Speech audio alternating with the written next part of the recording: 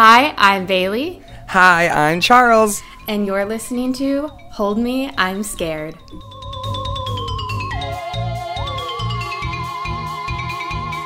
And welcome back to Hold Me, I'm Scared, where once a week we pick out one fear and explore it. Ooh. This week we are talking about vermin. Bailey, how do you feel about vermin? Well, before I tell you, I do want to give a shout out to listener Tori, who suggested this topic. Thank you, Tori.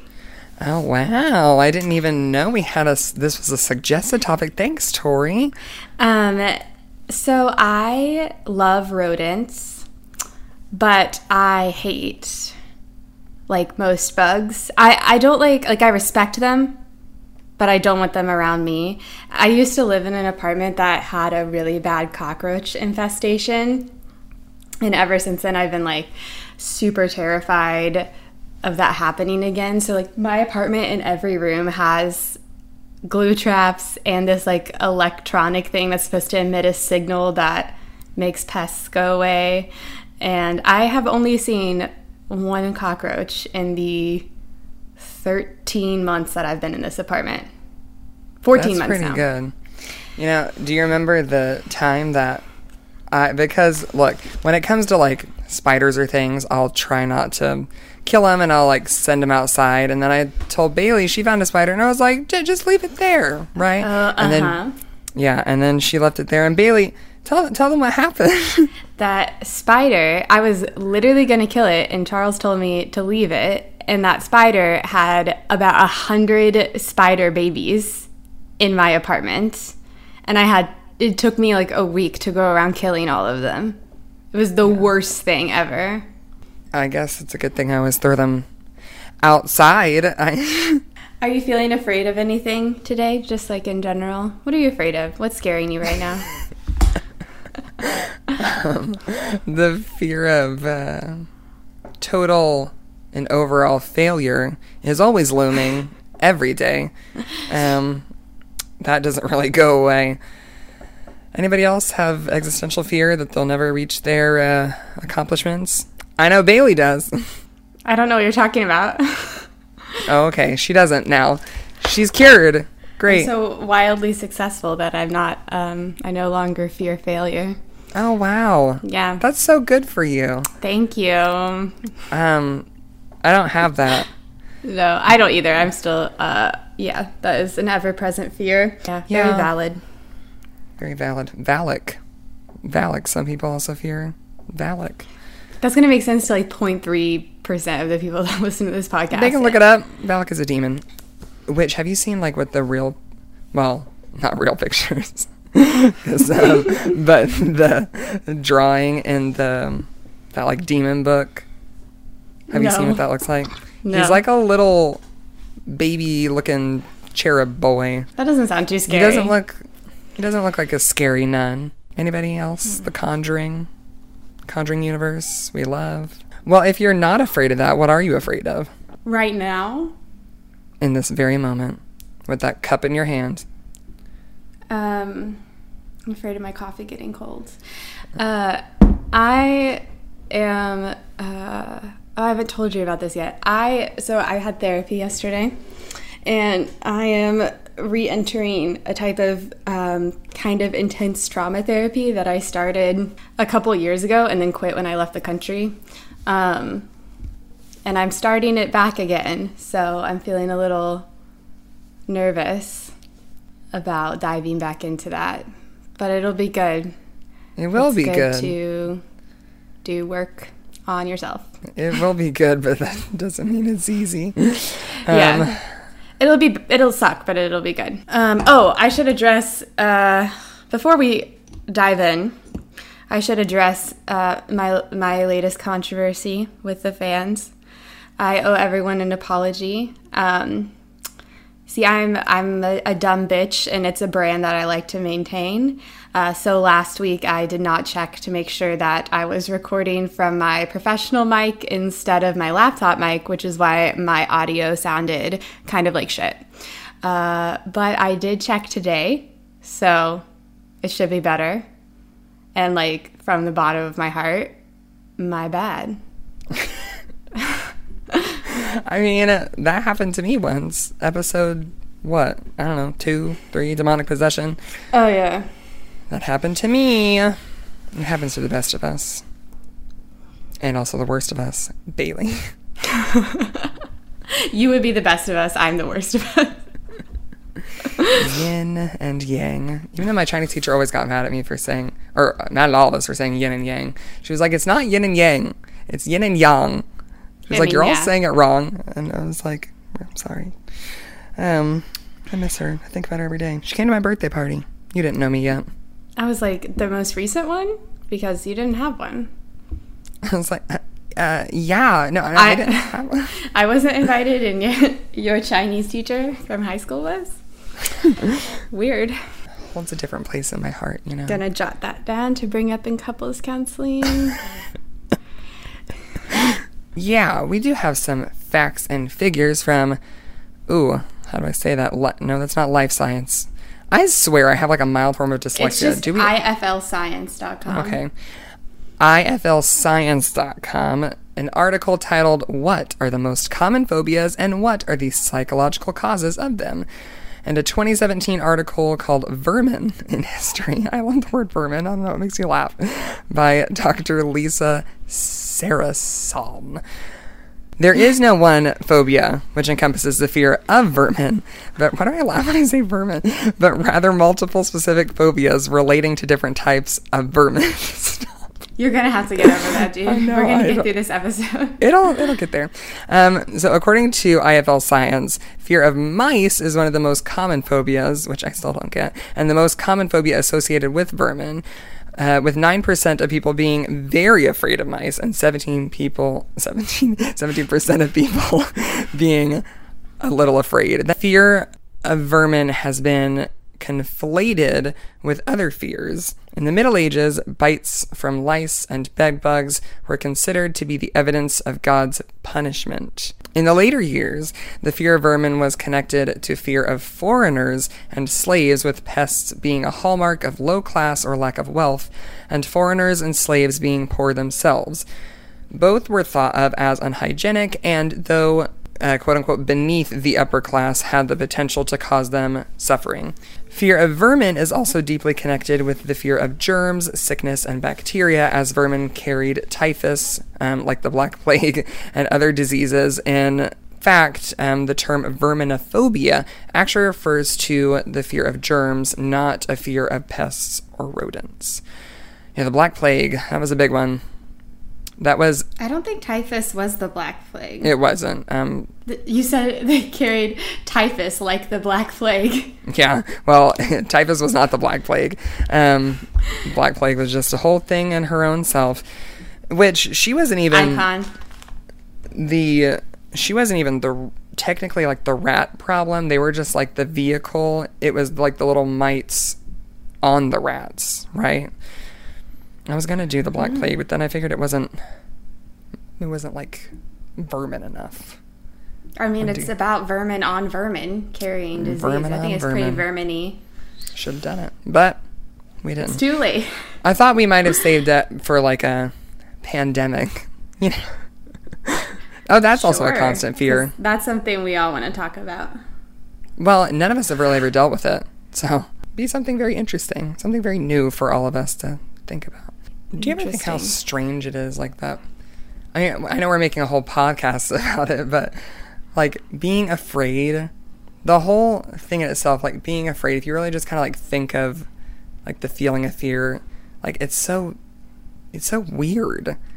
It's weird that we get scared, and like being scared is like this whole chemical response in your body that makes your heart race, and I know it keeps us safe sometimes, but I don't know. I wonder if nowadays versus like older times, that I wonder if we're afraid of like more pointless things now than we might have been back then. Yeah, I mean, probably. I also feel like we're afraid a lot of the times when we probably don't necessarily need to be. I think I'm pretty much always like a little scared. Always. Like, is there like a reason? Like, is it like something you can nail down specifically, or is it just like you're kind of scared and that's like what anxiety does? It's the trauma. It's like, it's because, I mean, I know why. Like, I have what's called complex post-traumatic stress disorder, which basically it's like a psychological disorder that results in accumulated trauma that compounds over the course of your life.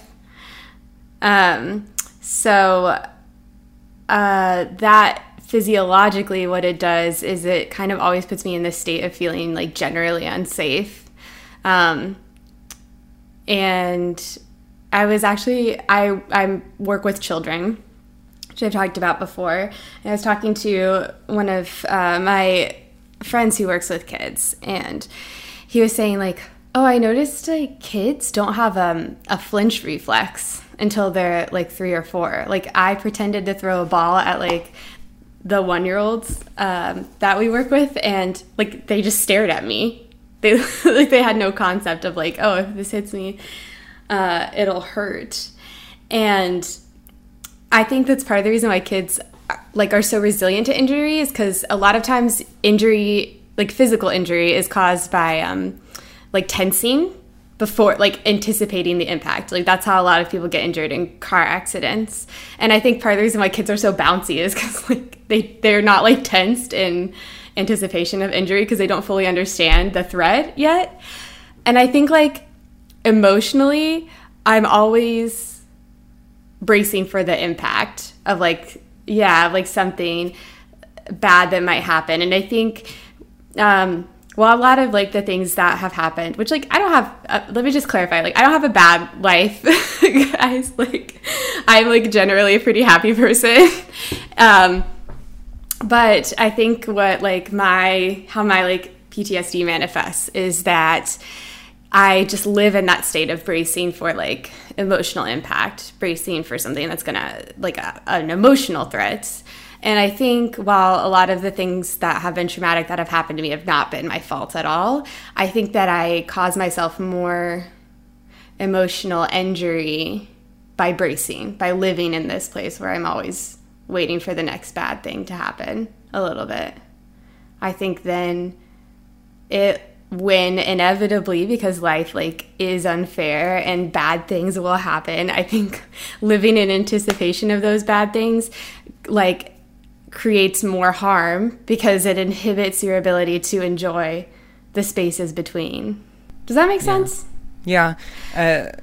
It's so are you saying like sort of in like the similar way that if you're just waiting the entire time for something like bad to happen or something like bad to happen to you, then you're just missing out on like everything else that is happening? Like, yeah, the that's good the things whole point and of what I was saying. Yeah. Which is a hard way to live, but sometimes it feels extremely necessary, especially when you've had. Sometimes you just can't help it. Yeah. Well, I'm going first, and I have we're trying something new this week to introduce our topics. We're going to do a Would You Rather, inspired by Charles' impromptu Would You Rather round in our last episode. Charles, would you rather be stuck in a room with 10 rat-sized cockroaches? Oh, God. Or 100 cockroach-sized rats? Oh, I want 100 cockroach-sized rats. They'd be so little. They'd be everywhere. I don't know if you'll feel the same way after I give my report, but like you can't take it back. Rat room, rat room, rat room, rat room. You're like, okay, well, now that you've chosen, release the rats. Like just a hole in my ceiling, all these little rats. It'd be kind of gross, but kind of cute.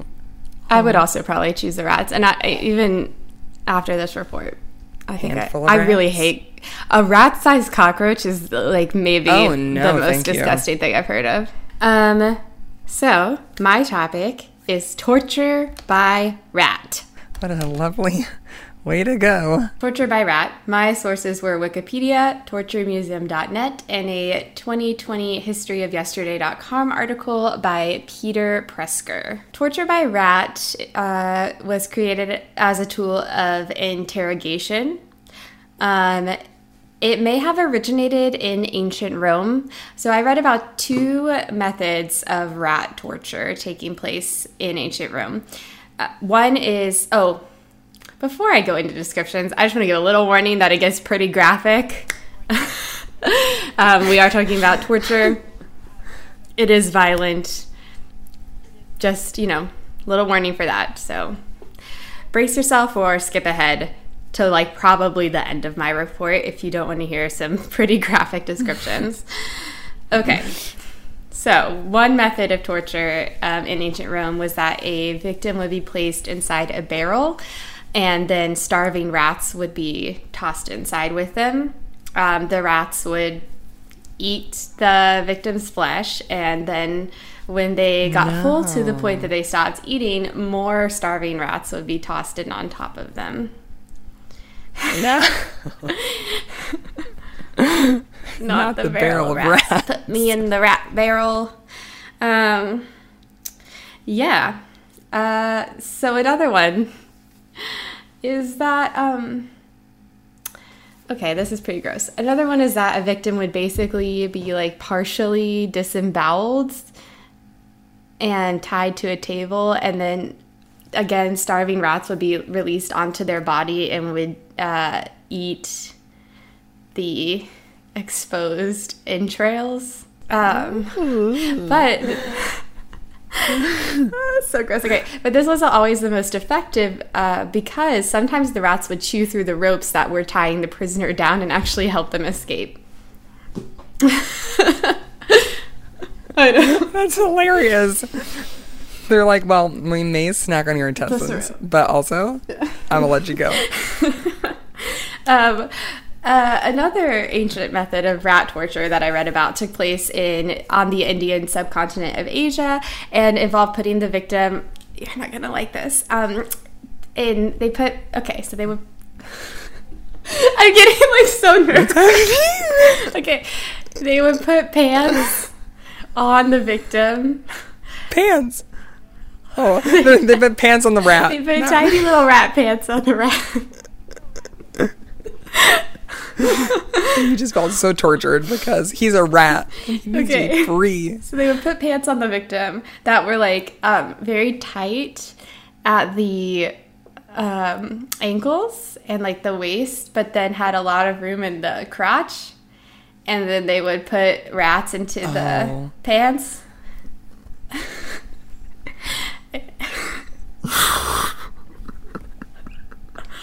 Pants, rat pants. Rat pants. I don't know. It's not funny. I'm so sorry.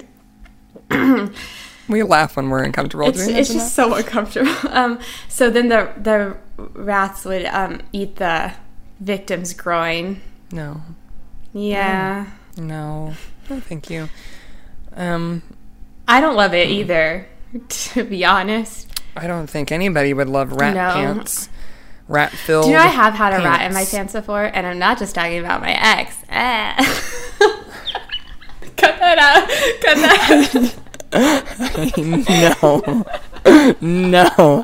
I don't care if this whole episode doesn't air. I will keep that.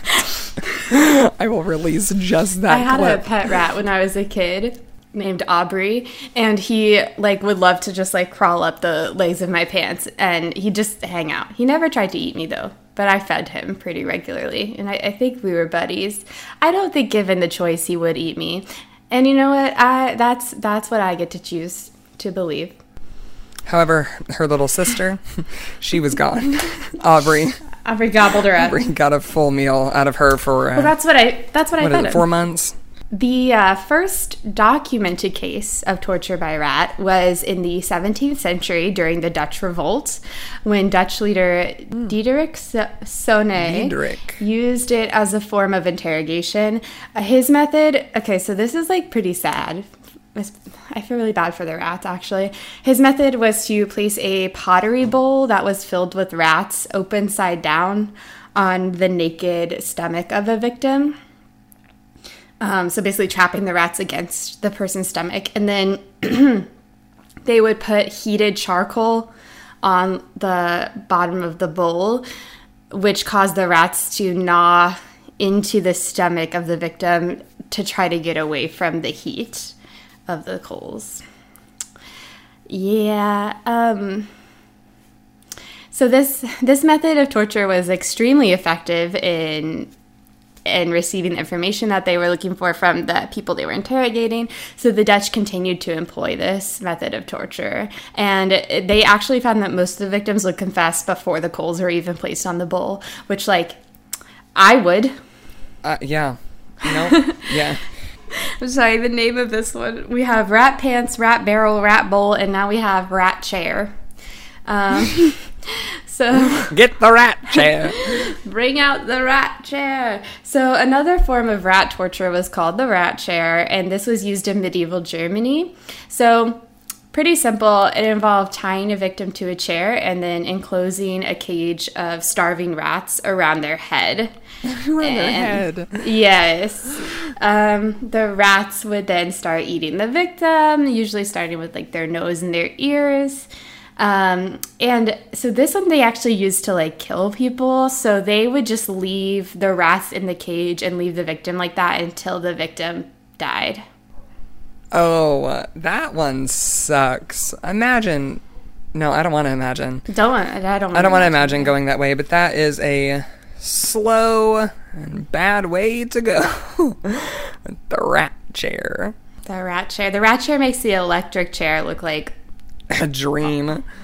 It's just horrific. And this form of torture is actually featured in the book 1984, which I had forgotten about until I was researching this. But the main character is arrested by the state, and this is a fiction book for anyone who doesn't know 1984. But in that book, he's arrested by the state and then tortured via this method, and he ends up like begging them to use it on his girlfriend instead, which like is the moment where like we know that he's been broken.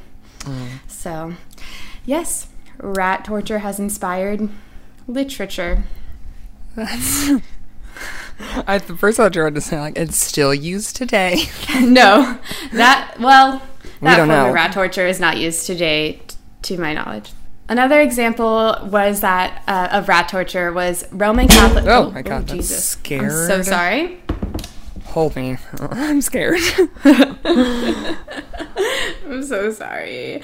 Okay, so Roman Catholic writers alleged that the Tower of London contained a rat's dungeon during the Elizabethan era. So many rat things. So how the rat's dungeon worked is that prisoners were put into a pitch black cell that was like, it was below like a high point of like the water level.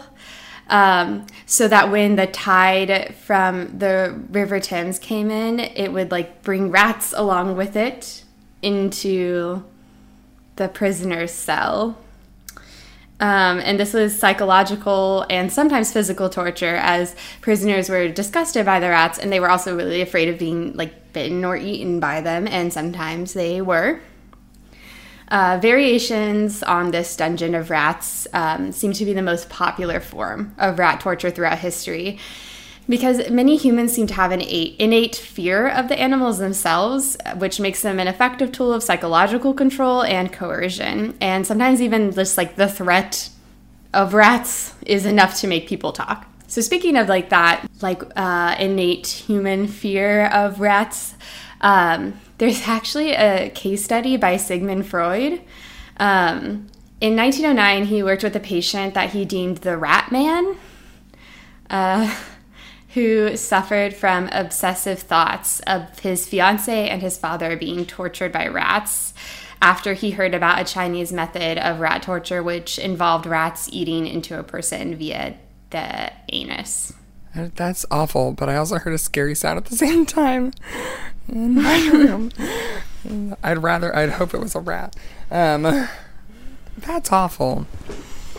I know. And so like that case study is really interesting, but also like Freud's pretty much been outed as like a fraud. So it's not super reliable, but it has been verified because this patient also worked with other psychiatrists that this was an actual problem that someone had, and he's known as the Rat Man. Fraud, Paley, it's pronounced Freud. You're so funny. So here's where it gets like pretty fucked up, because I didn't know about this and I was like, oh, it's just gonna be like a pretty jaunty little story about rat pants and rat chairs and rat bowls, rat cells, and rat bowls. So torture by rat has been used as recently, like documented as recently as the 1980s. What? Yeah. And it's pretty fucking awful. So it was used during the Dirty War in Argentina. So the Dirty War refers to a period of United States backed. So like the United States like supported this, funded this. And it was United States backed state terrorism in Argentina. So this occurred from 1976 to 1983, and it was a part of a larger operation called Operation Condor, which was a U.S.-backed campaign of state terrorism and political repression. So this occurred as from 1976 to 1983 as part of a larger operation called Operation Condor. And Operation Condor was a U.S.-backed campaign of state terrorism and political repression that started in 1975. And this was committed by right-wing dictatorships in the southern cone of South America. So during the Dirty War, military and security forces and also right-wing death squads in the form of what's known as the AAA, or the Argentine Anti-Communist Alliance. They literally hunted down political dissenters and also like anyone that they just believed to be associated with socialism, left-wing Peronism, or like other political like anti-establishment movements. So it's like this, like I encourage you, if you're an American, which most of our listeners are, to look more into this, because I actually consider myself to be relatively politically aware, but my political awareness is like fairly recent.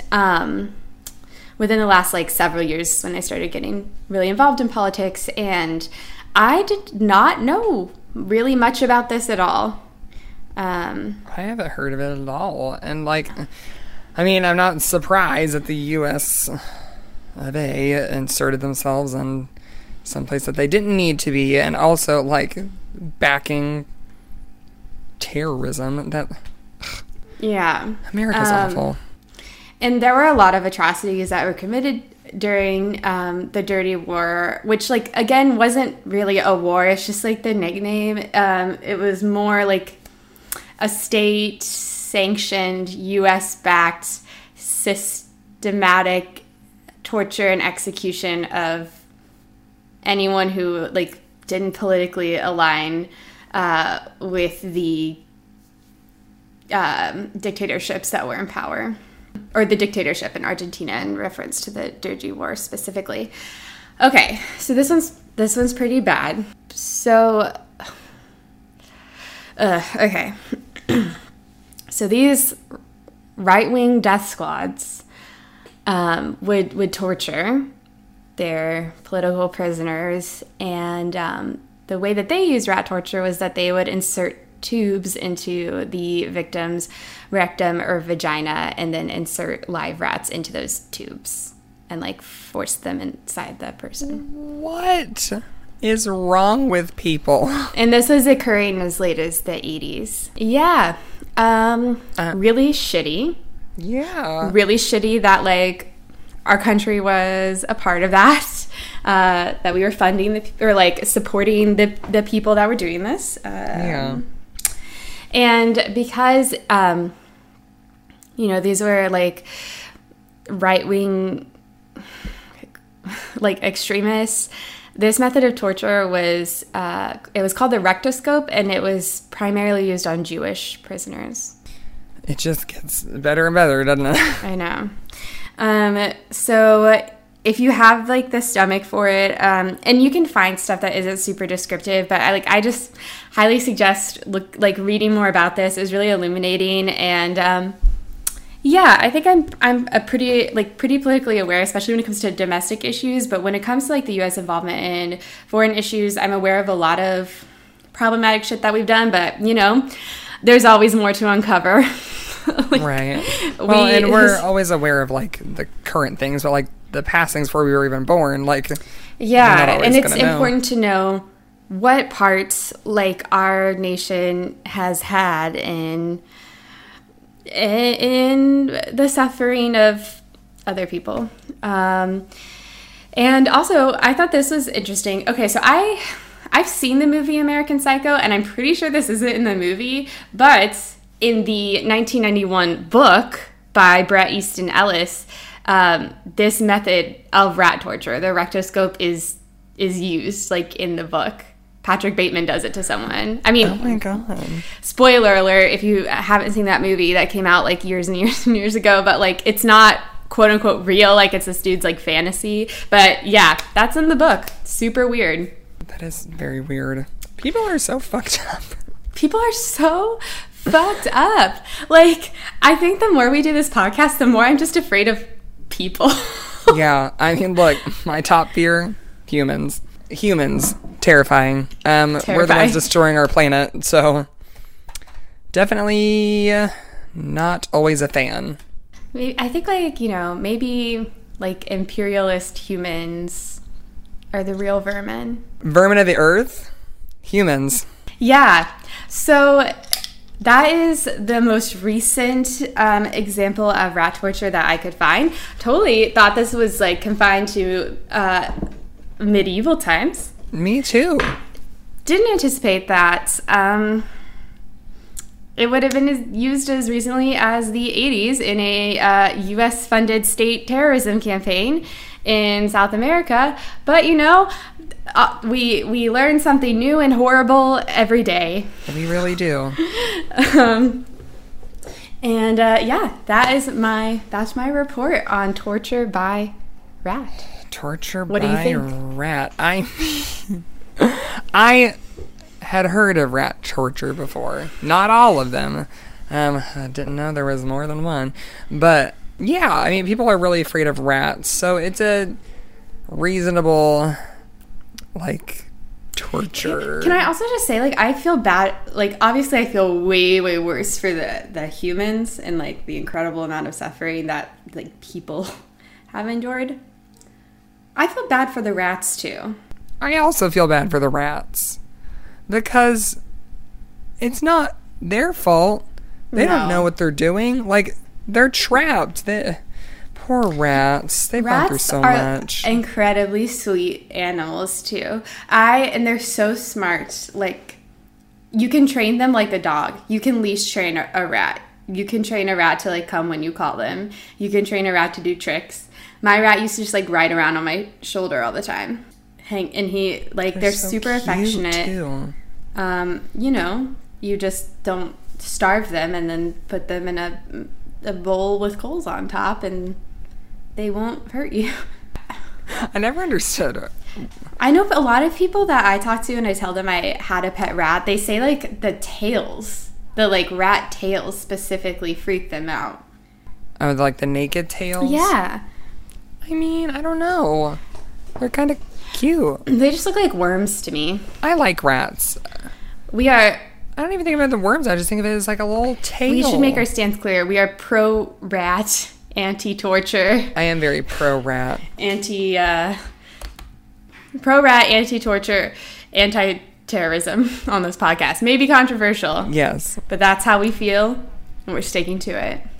We're sticking to it. Okay, would you rather have the rat pants or, okay. Would you rather have the rat pants, but you only have the rat pants for 20 minutes? The rats are very hungry. There's a good chance that you may get bitten.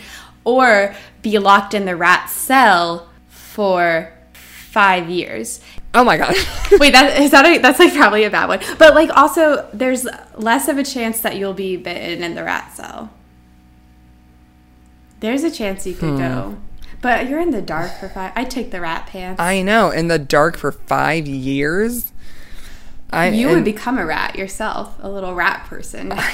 I don't know. I don't necessarily want to wear rat pants for 20 minutes. I don't want to live in the dark for 5 years in a rat cell. I think you'd have to pick the rat pants. You have to pick rat pants, right? You have to pick the rat pants. Who's going to live in the dark for 5 years? There's like apparently like a whole group of people that live in like the tunnels under Las Vegas. The rat people. They're like legit mole people. Like they some of them don't see daylight for like years. I don't want to meet them. Someone like a photographer like went in, like a journalist went in and did like interviews with them, and some of them were like, it's just when it's like sometimes we don't know what time of day it is on cloudy days because we don't see any light at like the end of the tunnel, so we don't know if it's like 5 a.m. or 5 p.m. I think they have watches. But yes, not the mole people. Yeah.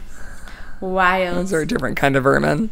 Yeah. I don't think the people are vermin. Just because they live an unconventional lifestyle doesn't mean they're vermin. Okay, but you were talking about an entirely different type of vermin today. Yeah, and I have a question for you. I do. So, would you rather have... Okay. Would you rather have one baby a year? No. What? For the rest of your life? I'll take the other option. Hang on. Not yet. Or would you rather have or would you rather have 30,000 babies in one day? I'm literally speechless. What you just said to me is so horrifying. I mean, that's exactly why it leads straight into Oh God. my topic. And here's the thing: you don't have to give an answer because both of those are terrible. I might pick the 30,000 in one day because there's no way I'm living through that, right? Like, and I'd probably die. Like, just. Oh no, you're gonna live. You can't keep that. No, you can't add stipulations. No, because here's the thing. What am I? You're the queen. You're the queen. Am I the termite queen? I'm the termite queen. We've had rat pants, rat bowls, and now we've got termite queens. I'd rather have no babies, but I guess I'd have a baby a year. Out of your penis? If I could have one. Not out of my penis. Rectal. You poop out a baby every year? Yeah. I do it every day. We've been so disgusting today. I know. Sorry. So, my sources for my termite research are... which that's hilarious. Are Her Majesty the Termite Queen, National Geographic video. The Queen herself? The Queen herself. I talked to the termite queen. A National Geographic video. Also, a whole hour documentary that I watched called The Inner Sanctum, The Secrets of Nature, Termites. Also, a site called Rent to Kill, which I don't think it's called Rent to Kill because it's RENTOKIL, but I digress. So listen, termites, okay? People are very afraid of termites. I really didn't even know quite what a termite was until this whole time. I mean, I knew that they were bugs. I didn't know anything about them, right? I just know that sometimes some dude would come and stick some green thing in my yard and be like, okay, all good. And I'd be like, great, bye. So here's some facts about termites overall, Okay? They all have incredibly weak eyesight. Some so much that they are even born without eyes. So they all have to rely on just their senses alone. Like, just, well, obviously, their other senses, not their eye. Their eye. Wow, eyesight together. Eye. Ants and termites seem to be related. However, they're really not related at all. Termites are sometimes called white ants because some species look like white ants. However, ants are insects that are evolved from wasps, and termites are evolved from cockroaches. I had no idea, right? Ants, carnivorous, right? They eat, and I'm not sure if they're strictly carnivorous, but they do eat meat. Termites, they're little vegetarians. I just pictured an ant right? with like an itty bitty little ant-sized steak. just cut this little steak.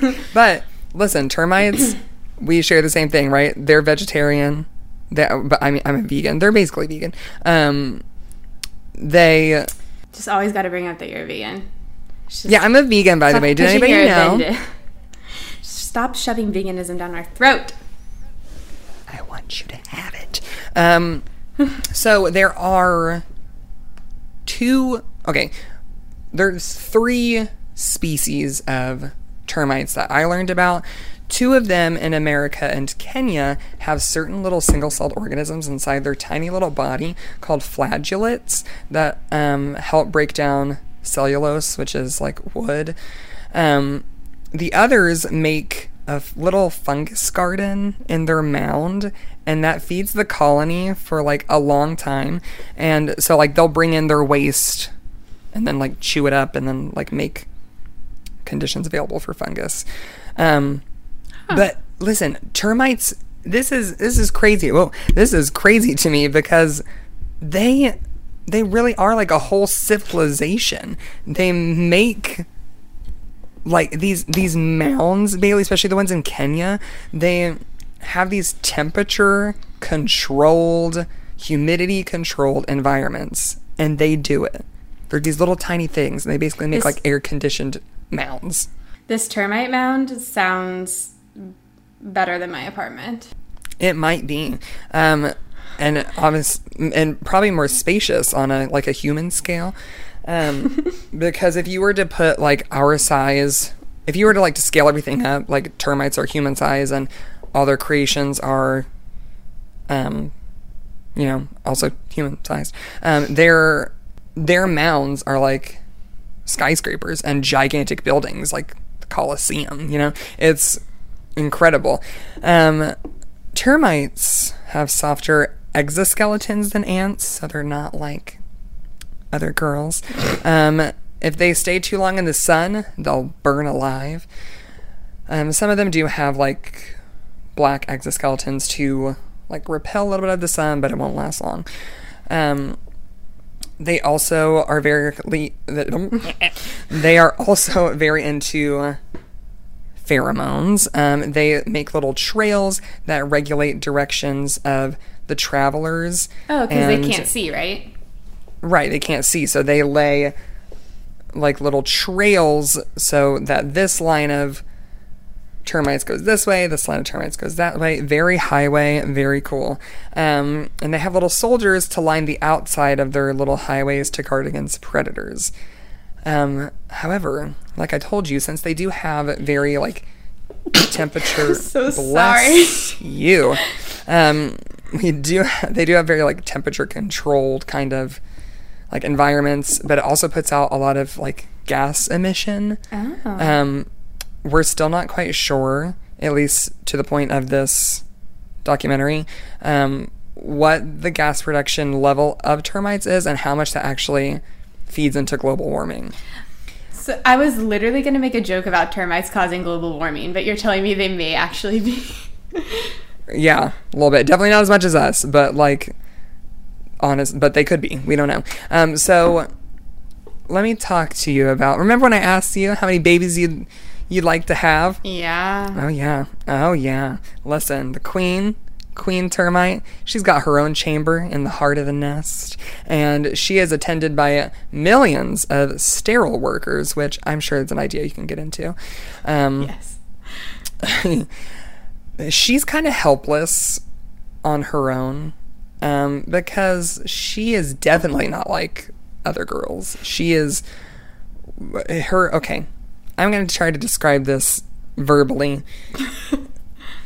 She's got like the top half of her.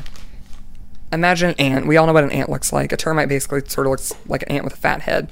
The top half is like an ant, right? You got the ant head, the antenna, the like front four legs. Okay, well, she's got more than that. Like I said, she's different. She's just built different. She's built different. She's got like a 4-inch long abdomen, like squishy looking feature. And that whole thing just lays eggs. Okay, that's all it does. That's all she does, right? And so wait, how many inches is she in total? Like, what percentage of her body is like her egg? She's holder? like 5 inches. So she's like altogether mostly egg. Oh yeah, she's like 90% egg laying business. Okay, and it's weird looking.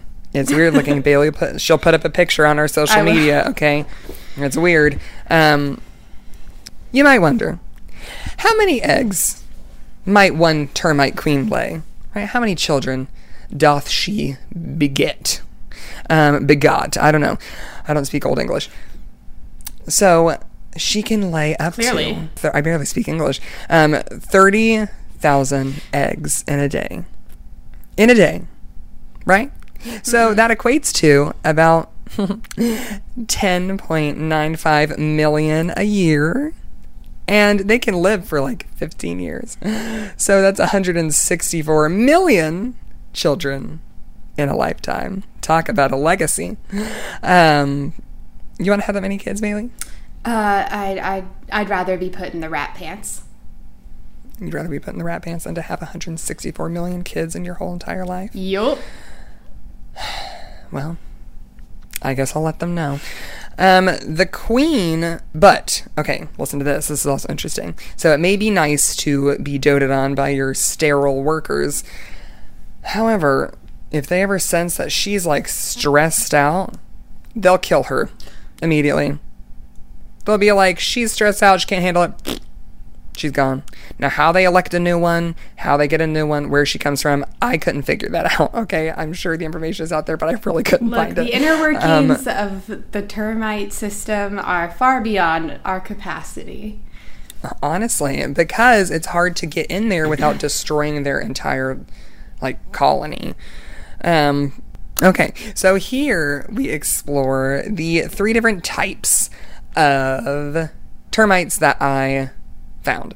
We have the jungle Bornean termites, right? They don't stay underground like their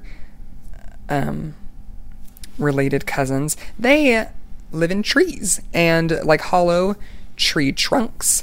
They launch little food raids every like 4 or 5 days, and they don't eat their tree trunk.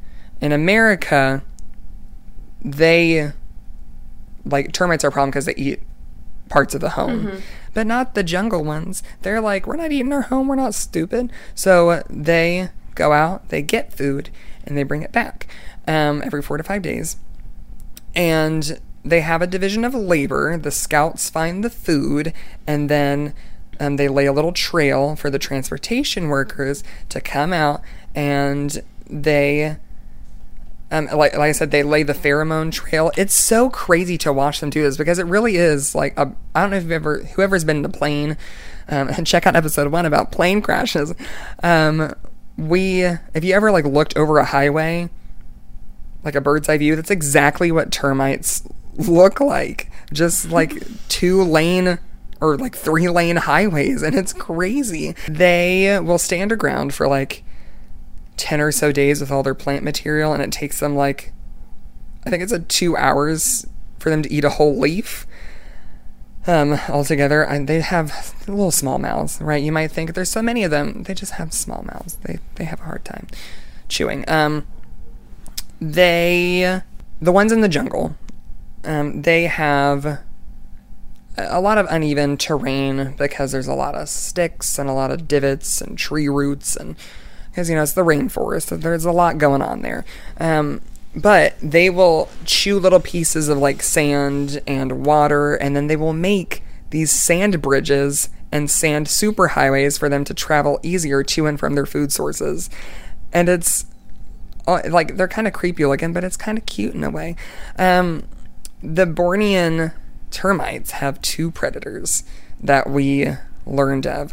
We have first the pitcher plant, which, I had this revelation the other day. Is, like I have mentioned beforehand, I'm a vegan, right? Because we're like, plants, they're not really technically like, they're not animals, like they don't have brains, they don't, whatever, right? They're still alive, but they're not like flesh and blood. However, it gets weird when I start to think of, there are plants that eat meat. What does that mean? You know what I mean? Like, I think it just means there are plants that eat meat. But that's hard for me to get by. So much so that I had to use a sock puppet just now. It's crazy. Because then that might argue, like, we eat plants because we feel like it's unethical to eat meat, but then there are plants that eat meat. This world's fucked up, people. I just looked into the mirror that's in front of me like I was looking into the camera on The Office. I looked at myself like, can you get a load of this guy? The pitcher plant has like a little snack on its outside layer right under its rim. The termites are like, this is delicious. It's like a dessert for them. But if they go any farther to explore and they like step on the rim or on the inside, it's so slick that they fall right into the digestive juices. And the plant eats them. I know, digestive juice. $9.99 coming to a store near you. They also have another predator, which is adorable. I don't know, Bailey, have you heard of the pangolin? Yes, they always look like they're embarrassed. They're so cute. They're so cute. For anybody who doesn't know what a pangolin looks like, I'll definitely have Bailey put up a picture of a pangolin. But they're like a little armored, like, imagine sort of like a tiny armadillo, but instead of like striped shell-looking things, it looks like scaled armor. And they climb up trees with their little claws, and they eat ants and termites. And at this point I started to kind of feel bad because I'm like really getting to know the termites, right, and knowing just like what they do in life. And then I also love a pangolin, and then watching the pangolin eat the termites, I didn't know how to feel. This was a lot for you for a bug documentary. I know. So we move on to Africa, and Africa it's got a lot of dry places, right? A very arid environment. And the Kenyan people actually kind of respect the termites. Like, they don't knock down their mounds. They're not causing anybody any trouble. They will just kind of, like, the farmers will avoid them with their tractors, and they're always like, the soil around the outside of the termite mound is very nutritious and mineral-rich soil. So Africa. In countries like Kenya, it's very dry, very hot, so there's not a lot of water or fungus to break down all of this like plant material. When plants just have their natural cycle and it leaves brush behind, there's no moisture to create fungus or mold to eat away the vegetation. So that's why the Kenyan people, like people in Africa, respect termites so much, because since they're strictly vegetarian, they just eat, like the herbivores, they eat all the dry brush and everything. So it keeps fire risk lower, and it's very important for the environment.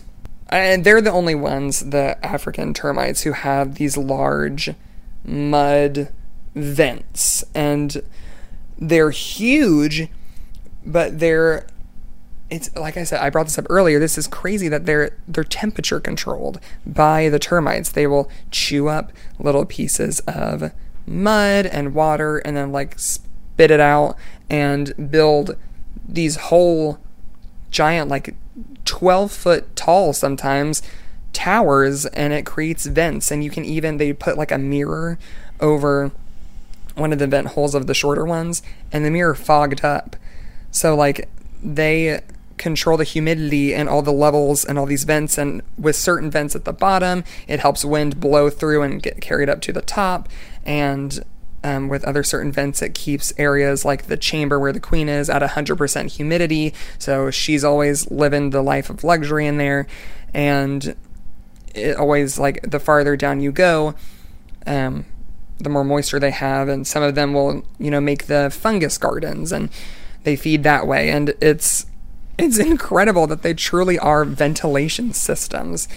And the vents expel like waste gas, and that's where it comes into where you're not sure exactly how much of that gas emission contributes to global warming. Probably definitely not as much as the cow industry and the fossil fuel industry at that. So they do have a predator. The African ones do. Like everybody does. We all have predators.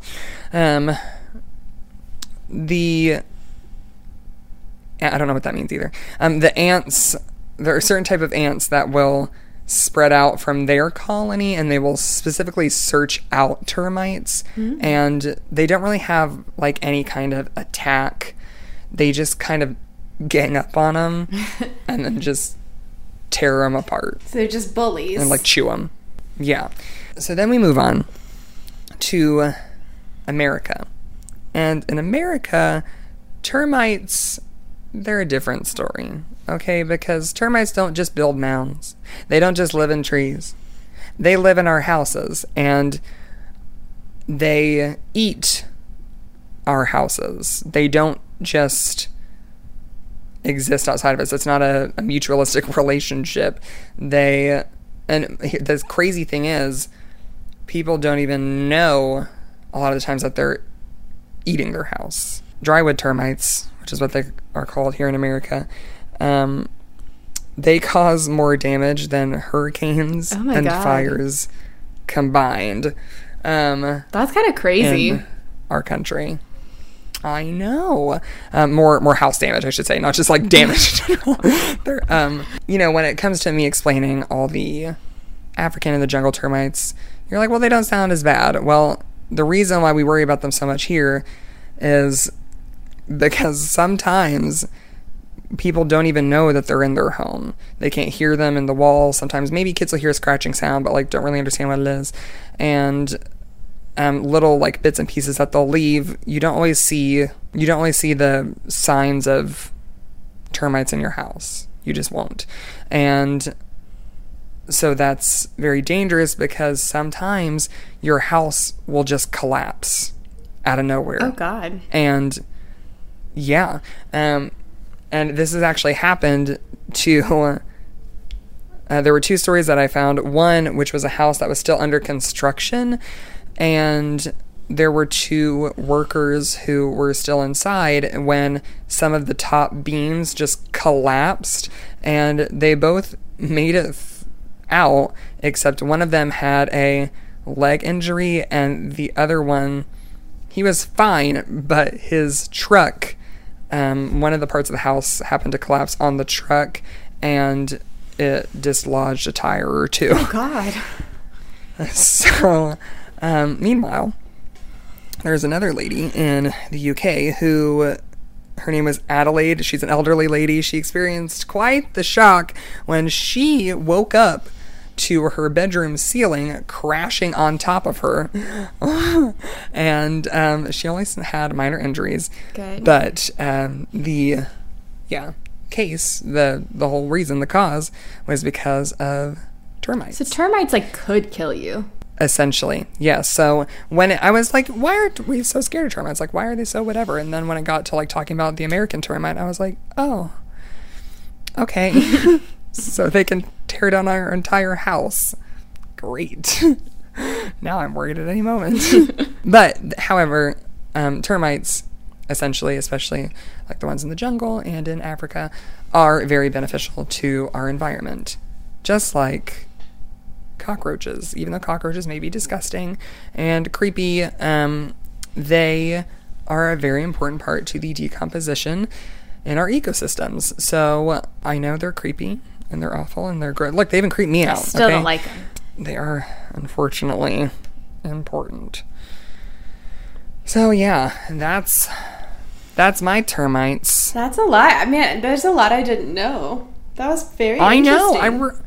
I didn't know really anything about them, and I thought it would just be like they're a pest, they eat your home, and that's it. But no, they have these whole like cities, these whole citadels that they live in. Yeah, I think what I learned today is that termites are vastly more efficient and less cruel than the U.S. government.